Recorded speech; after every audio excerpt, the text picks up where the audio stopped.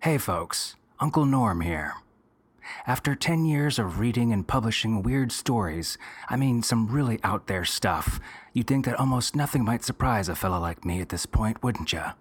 We ran a story about a giant sentient Soviet war squid having an existential crisis once, for God's sakes, and the weirdness has gone deeper than that by far. But new shades of weirdness, of the strange and unexpected, always seems to find a way into our lives, whether we seek it on the page or experience it ourselves off the page. And for that, we should be grateful, even when it makes us a bit uncomfortable. Weirdness shakes things up. It breaches the veil of mundanity in our lives. It challenges us to grow, to see things differently, and it pushes us to live a more rich and full life. That's what makes weird stories, whether they're our favorite works of fiction or our most remarkable of personal experiences, beautiful, in my opinion. Beautiful and terrifying and baffling and inspiring and nauseating and hilarious and so many other things. As I mentioned in last week's episode, which wound up being last month's episode, which was the late holiday episode, I've had some random health issues making Drabblecast production and life in general rather challenging. Nothing crazy. Let's just say, if you ever come across a huge steaming cavern full of strange leathery eggs, don't go sticking your face and flashlight into the first one you see. Leave that to Executive Officer Kane.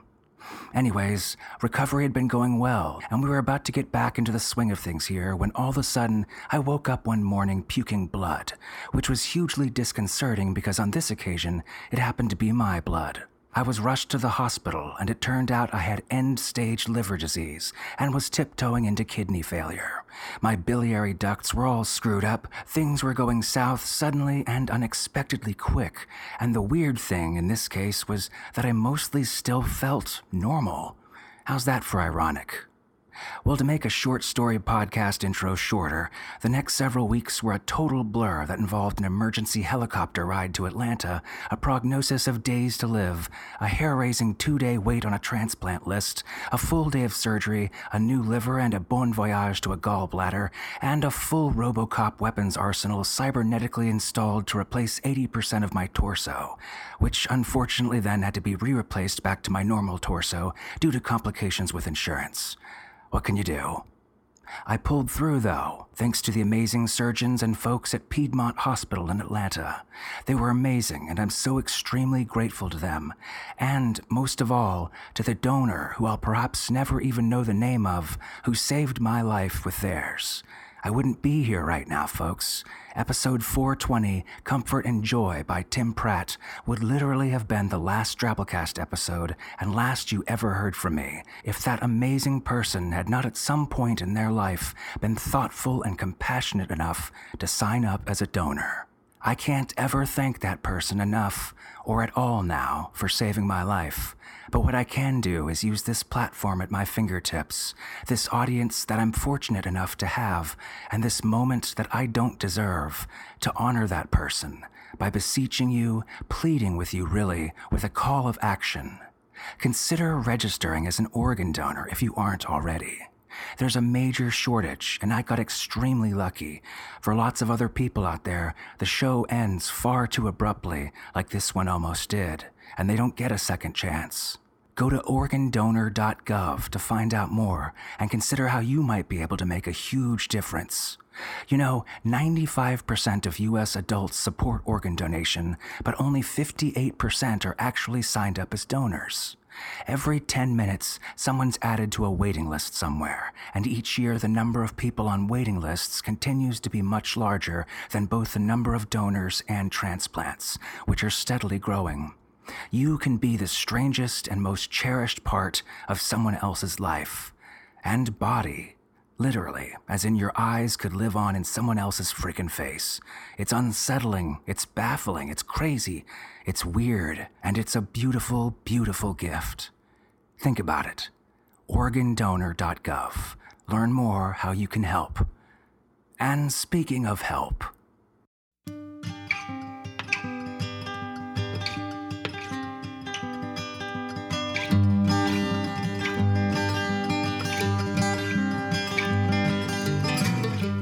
Hello and welcome to the Drabblecast, episode 421. I'm a random guy who works in a hospital cafeteria. I've been asked to read this story to you. I don't know why. Today's story is The Life You Save May Be Your Own by Flannery O'Connor. Flannery O'Connor was a miserable genius, born in 1925 in Savannah, Georgia, diagnosed at age 27 with lupus, published this story at age 30, and died at age 39.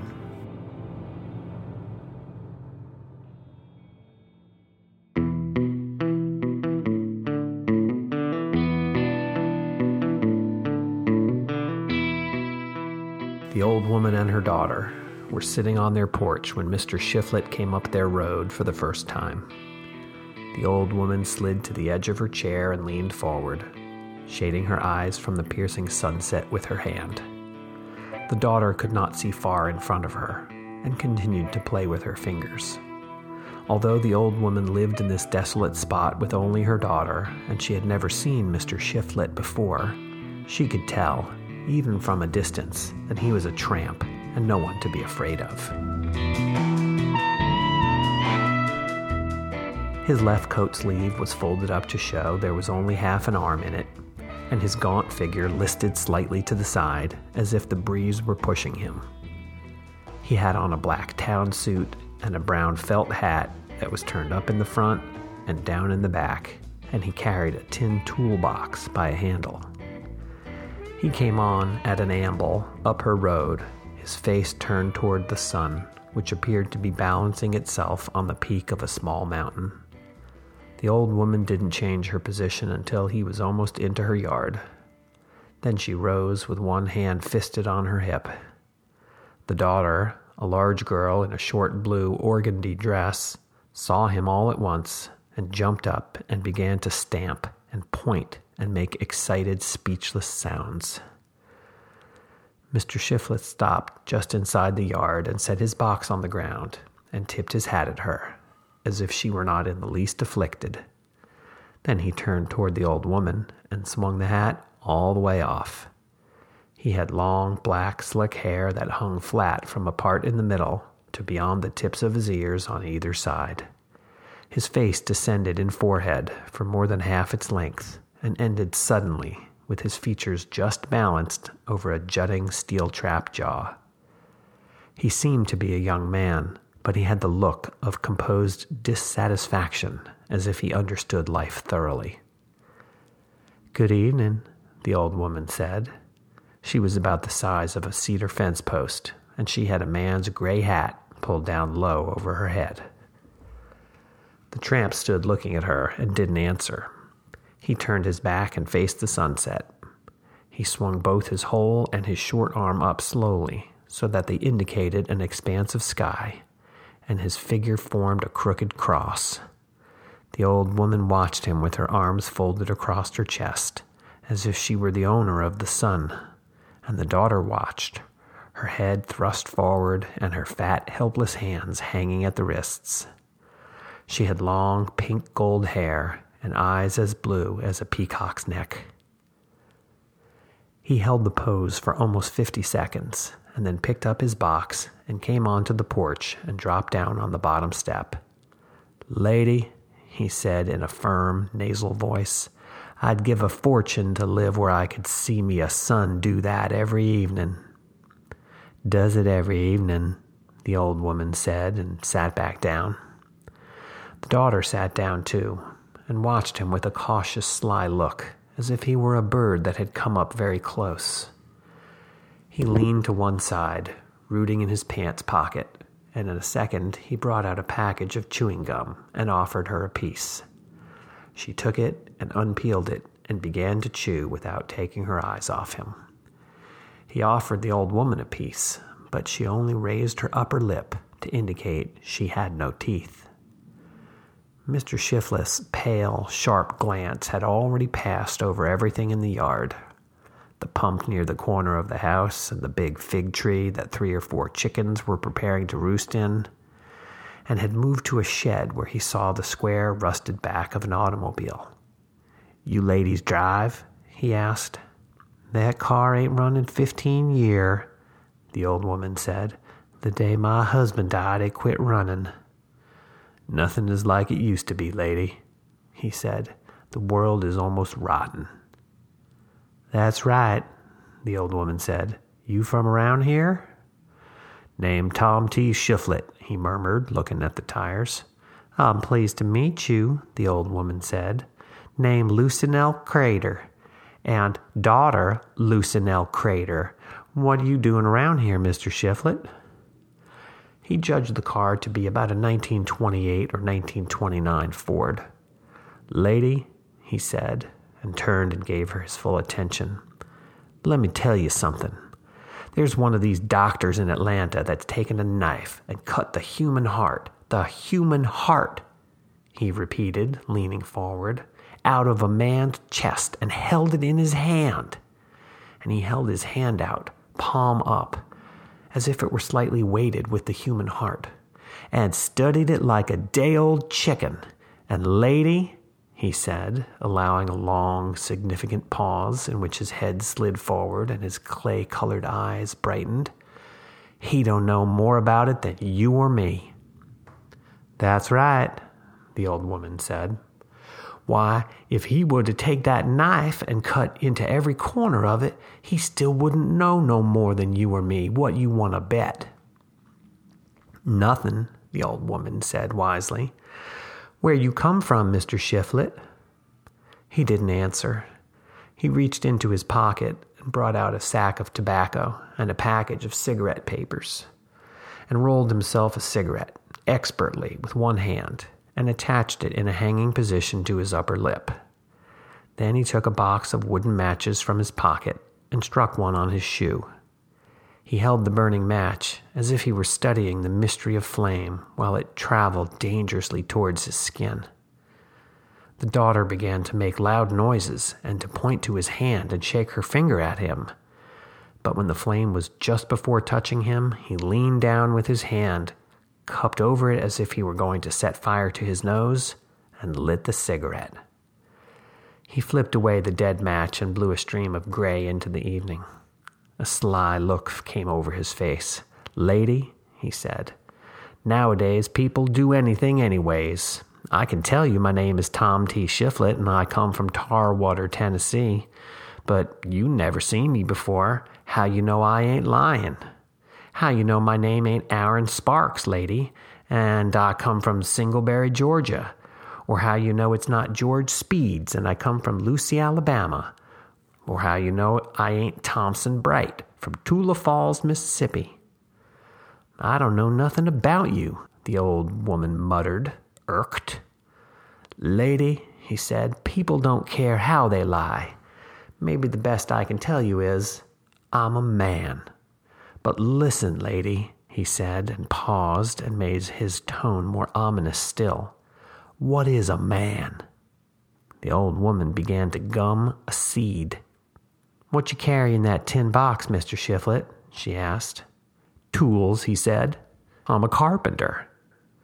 Well, if you come out here to work, I'll be able to feed you and give you a place to sleep, but I can't pay. I'll tell you that before you begin, she said. There was no answer at once, and no particular expression on his face. He leaned back against the 2x4 that helped support the porch roof. Lady, he said slowly, there's some men that some things mean more to them than money. The old woman rocked without comment, and the daughter watched the trigger that moved up and down in his neck. He told the old woman then that all most people were interested in was money. But he asked what a man was made for.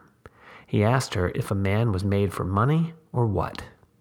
He asked her what she thought she was made for, but she didn't answer. She only sat rocking and wondered if a one-armed man could put a new roof on her garden house. He asked a lot of questions that she didn't answer. He told her that he was 28 years old and had lived a varied life. He had been a gospel singer, a foreman on the railroad, an assistant in an undertaking parlor, and he come over the radio for 3 months with Uncle Roy and his Red Creek Wranglers.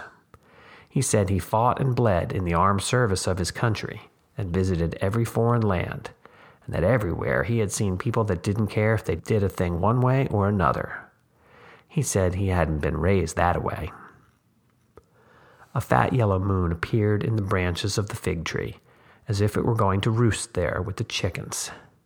He said that a man had to escape to the country to see the whole world, and that he wished he lived in a desolate place like this, where he could see the sun go down every evening like God made it to.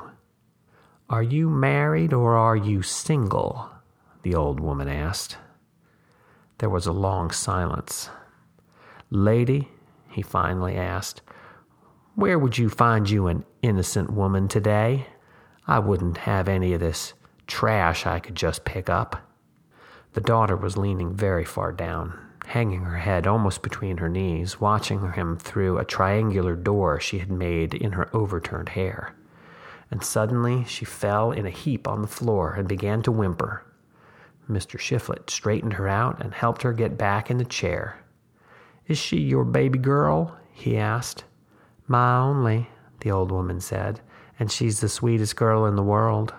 I would give her up for nothing on earth. She's smart, too. She can sweep the floor, cook, wash, feed the chickens, and hoe. I wouldn't give her up for a casket of jewels." "No," he said kindly. "Don't let ever any man take her away from you." "Any man come after her," the old woman said, "I'll have to stay around the place." Mr. Shiflett's eye in the darkness was focused on a part of the automobile bumper that glittered in the distance. "Lady," he said, jerking his short arm up as if he could point with it to her house and yard and pump, "there ain't a broken thing on this plantation that I couldn't fix for you, one-armed jackleg or not. I'm a man," he said with sullen dignity, "even if I ain't a whole one.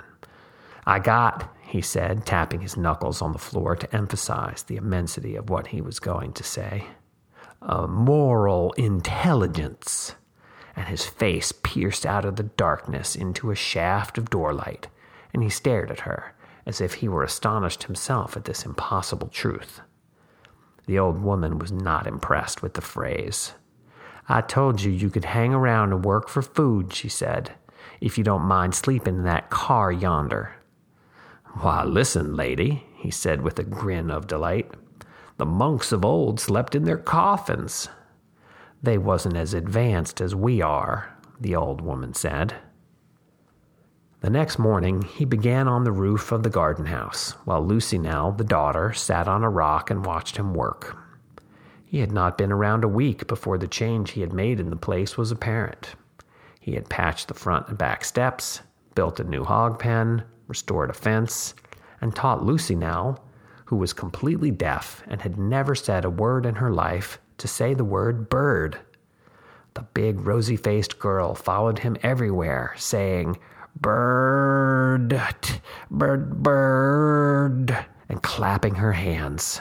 The old woman watched from a distance, secretly pleased.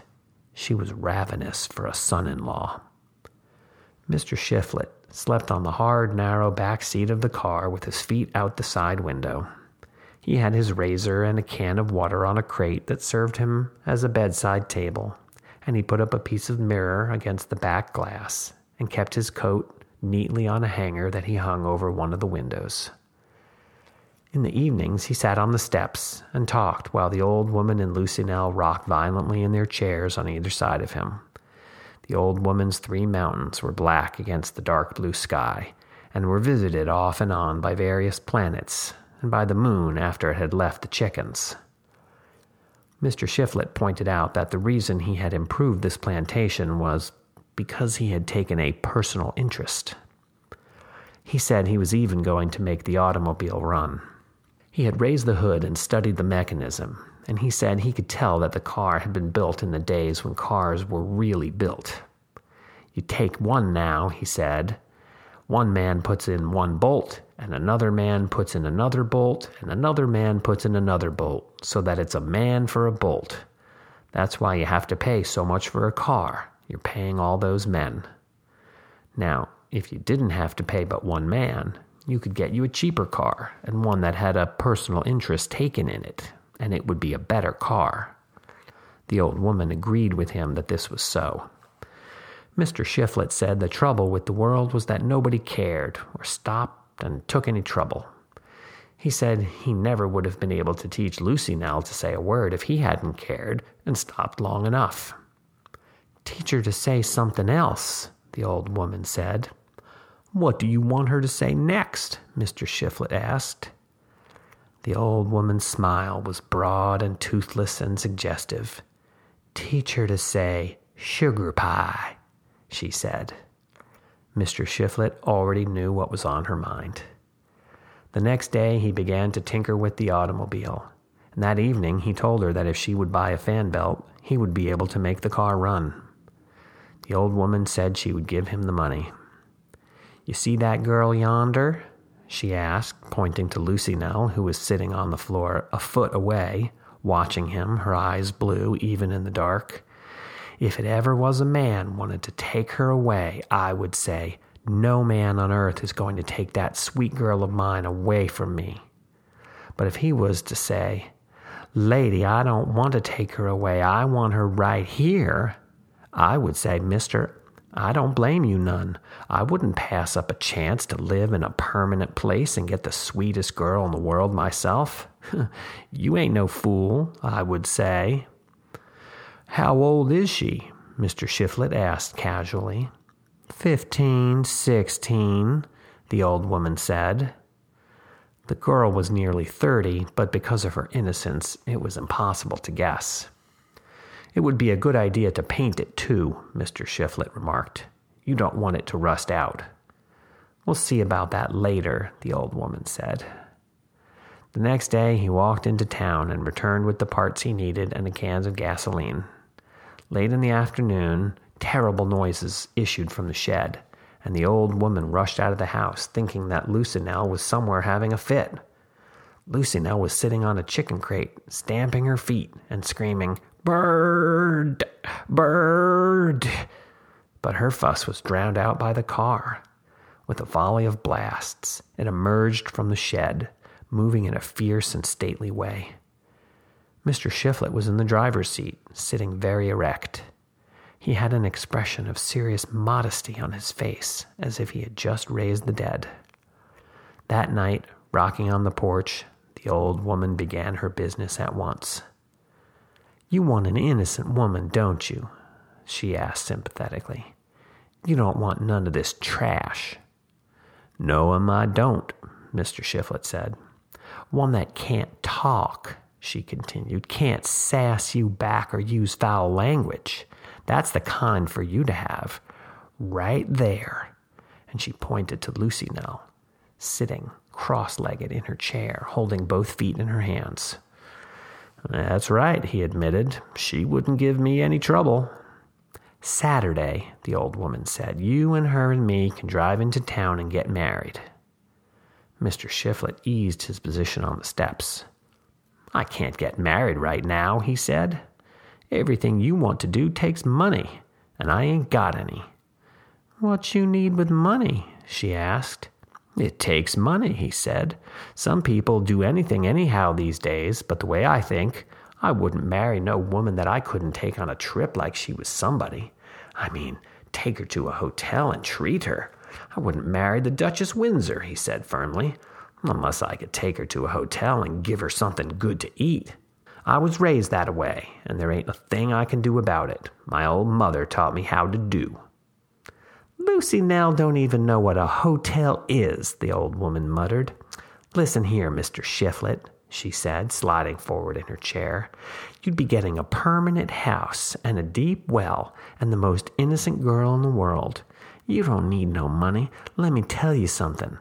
There ain't any place in the world for a poor, disabled, friendless, drifting man." The ugly words settled in Mr. Shiflett's head like a group of buzzards in the top of a tree. He didn't answer at once. He rolled himself a cigarette and lit it, and then he said in an even voice, "Lady, a man is divided into two parts, body and spirit." The old woman clamped her gums together. "A body and a spirit," he repeated. "The body, lady, is like a house. It don't go anywhere. But the spirit, lady, is like an automobile, always on the move, always. Listen, Mr. Shiflett, she said, my well never goes dry, and my house is always warm in the winter, and there's no mortgage on a thing about this place. You can go to the courthouse and see for yourself. And yonder under that shed is a fine automobile. She laid the bait carefully. You can have it painted by Saturday. I'll pay for the paint. In the darkness, Mr. Shiflett's smile stretched like a weary snake, waking up by a fire. After a second, he recalled himself and said, I'm only saying a man's spirit means more to him than anything else. I would have to take my wife off for the weekend with no regards at all for cost. I gotta follow where my spirit says to go. I'll give you $15 for a weekend trip, the old woman said in a crabbed voice. That's the best I can do. That wouldn't hardly pay for more than the gas in the hotel, he said. It wouldn't feed her. $17.50, the old woman said. That's all I got, so it isn't any use you trying to milk me. You can take a lunch.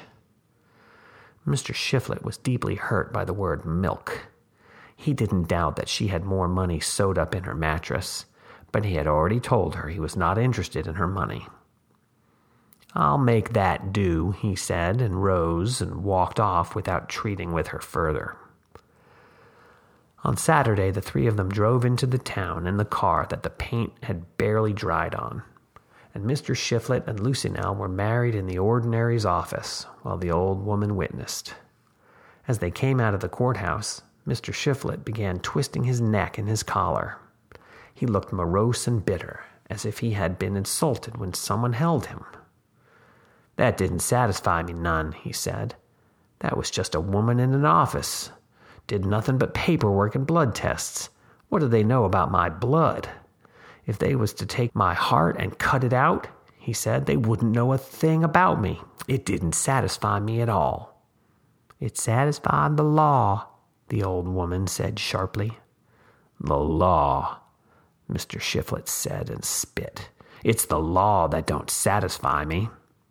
He had painted the car dark green, with a yellow band around it just under the windows. The three of them climbed in the front seat, and the old woman said, Don't Lucinell look pretty? Looks like a baby doll. Lucinell was dressed up in a white dress that her mother had uprooted from a trunk, and there was a Panama hat on her head, with a bunch of red wooden cherries on the brim.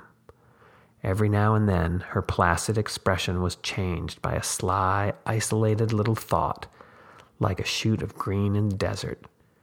You got a prize, the old woman said. Mr. Shiflett didn't even look at her. They drove back to the house to let the old woman off and pick up the lunch. When they were ready to leave, she stood staring in the window of the car with her fingers clenched around the glass. Tears began to seep sideways out of her eyes and run along the dirty creases in her face. I ain't never parted with her for 2 days before, she said. Mr. Shiflett started the motor. And I wouldn't have let no man have her but you, because I seen you would do right. Goodbye, sugar baby, she said, clutching at the sleeve of the white dress. Lucinell looked straight at her and didn't seem to see her there at all. Mr. Shiflett eased the car forward so that she had to move her hands. The early afternoon was clear and open and surrounded by pale blue sky. Although the car would go only 30 miles an hour, Mr. Shiflett imagined a terrific climb and dip and swerve that went entirely to his head so that he forgot his morning bitterness. He had always wanted an automobile, but he had never been able to afford one before. He drove very fast because he wanted to make Mobile by nightfall. Occasionally, he stopped his thoughts long enough to look at Lucinell in the seat beside him. She had eaten the lunch as soon as they were out of the yard, and now she was pulling the cherries off the hat one by one and throwing them out the window. He became depressed in spite of the car. He had driven about 100 miles when he decided that she must be hungry again, and at the next small town they came to, he stopped in front of an aluminum-painted eating place called the Hot Spot, and took her in and ordered her a plate of ham and grits. The ride had made her sleepy, and as soon as she got up on the stool, she rested her head on the counter and shut her eyes. There was no one in the hot spot but Mr. Shiflett and the boy behind the counter, a pale youth with a greasy rag hung over his shoulder. Before he could dish up the food, she was snoring gently. "Give it to her when she wakes up," Mr. Shiflett said. "I'll pay for it now." The boy bent over and stared at the pink hair and the half-shut, sleeping eyes. Then he looked up and stared at Mr. Shiflett. "She looks like an angel of God," he murmured. "Hitchhiker," Mr. Shiflett explained. "I can't wait. I gotta make Tuscaloosa." The boy bent over again and very carefully touched his finger to a strand of the golden pink hair, and Mr. Shiflett left. He was more depressed than ever as he drove on by himself. The late afternoon had grown hot and sultry, and the country had flattened out. Deep in the sky, a storm was preparing very slowly and without thunder, as if it meant to drain every drop of air from the earth before it broke. There were times when Mr. Shiflett preferred not to be alone. He felt, too, that a man with a car had a responsibility to others, and he kept his eye out for a hitchhiker. Occasionally, he saw a sign that warned, "Drive carefully. The life you save may be your own." The narrow road dropped off on either side into dry fields, and here and there a shack or a filling station stood in a clearing. The sun began to set directly in front of the automobile. It was a reddening ball that through his windshield was slightly flat on the bottom and top. He saw a boy in overalls and a gray hat standing on the edge of the road, and he slowed the car down and stopped in front of him. The boy didn't have his hand raised to thumb the ride. He was only standing there, but he had a small cardboard suitcase, and his hat was set on his head in a way to indicate that he had left somewhere for good. "Son," Mr. Shiflett said, "I see you want a ride." The boy didn't say he did or he didn't, but he opened the car door and got in, and Mr. Shiflett started driving again. The child held the suitcase on his lap and folded his arms on top of it. He turned his head and looked out the window away from Mr. Shiflett. Mr. Shiflett felt oppressed. "Son," he said after a minute, "I got the best old mother in the world, so I reckon you only got the second best." The boy gave him a quick, dark glance and then turned his face back out the window. "It's nothing so sweet," Mr. Shiflett continued, "as a boy's mother. She taught him his first prayers at her knee. She give him love when no other would. She told him what was right and what wasn't, and she seen that he'd done the right thing. Son," he said, "I never rued a day in my life like the one I rued when I left that old mother of mine." The boy shifted in his seat, but he didn't look at Mr. Shiflett. He unfolded his arms and put one hand on the door handle. "My mother was an angel of God," Mr. Shiflett said in a very strained voice. "He took her from heaven and give her to me, and I left her." His eyes were instantly clouded over with a mist of tears. The car was barely moving. The boy turned angrily in the seat. "You go to the devil," he cried. "My old woman is a flea bag, and yours is a stinking polecat." And with that, he flung the door open and jumped out with his suitcase into the ditch. Mr. Shiflett was so shocked that for about 100 feet he drove along slowly with the door still open. A cloud, the exact color of the boy's hat and shaped like a turnip, had descended over the sun, and another, worse looking, crouched behind the car. Mr. Shiflett felt the rottenness of the world was about to engulf him. He raised his arm and let it fall to his breast. "Oh Lord," he prayed, "break forth and wash the slime from this earth." The turnip continued to slowly descend. After a few minutes, There was a guffawing peal of thunder from behind, and fantastic raindrops like tin can tops crashed over the rear of Mr. Shiflet's car. Very quickly, he stepped on the gas, and with his stump sticking out the window, he raced the galloping shower into Mobile.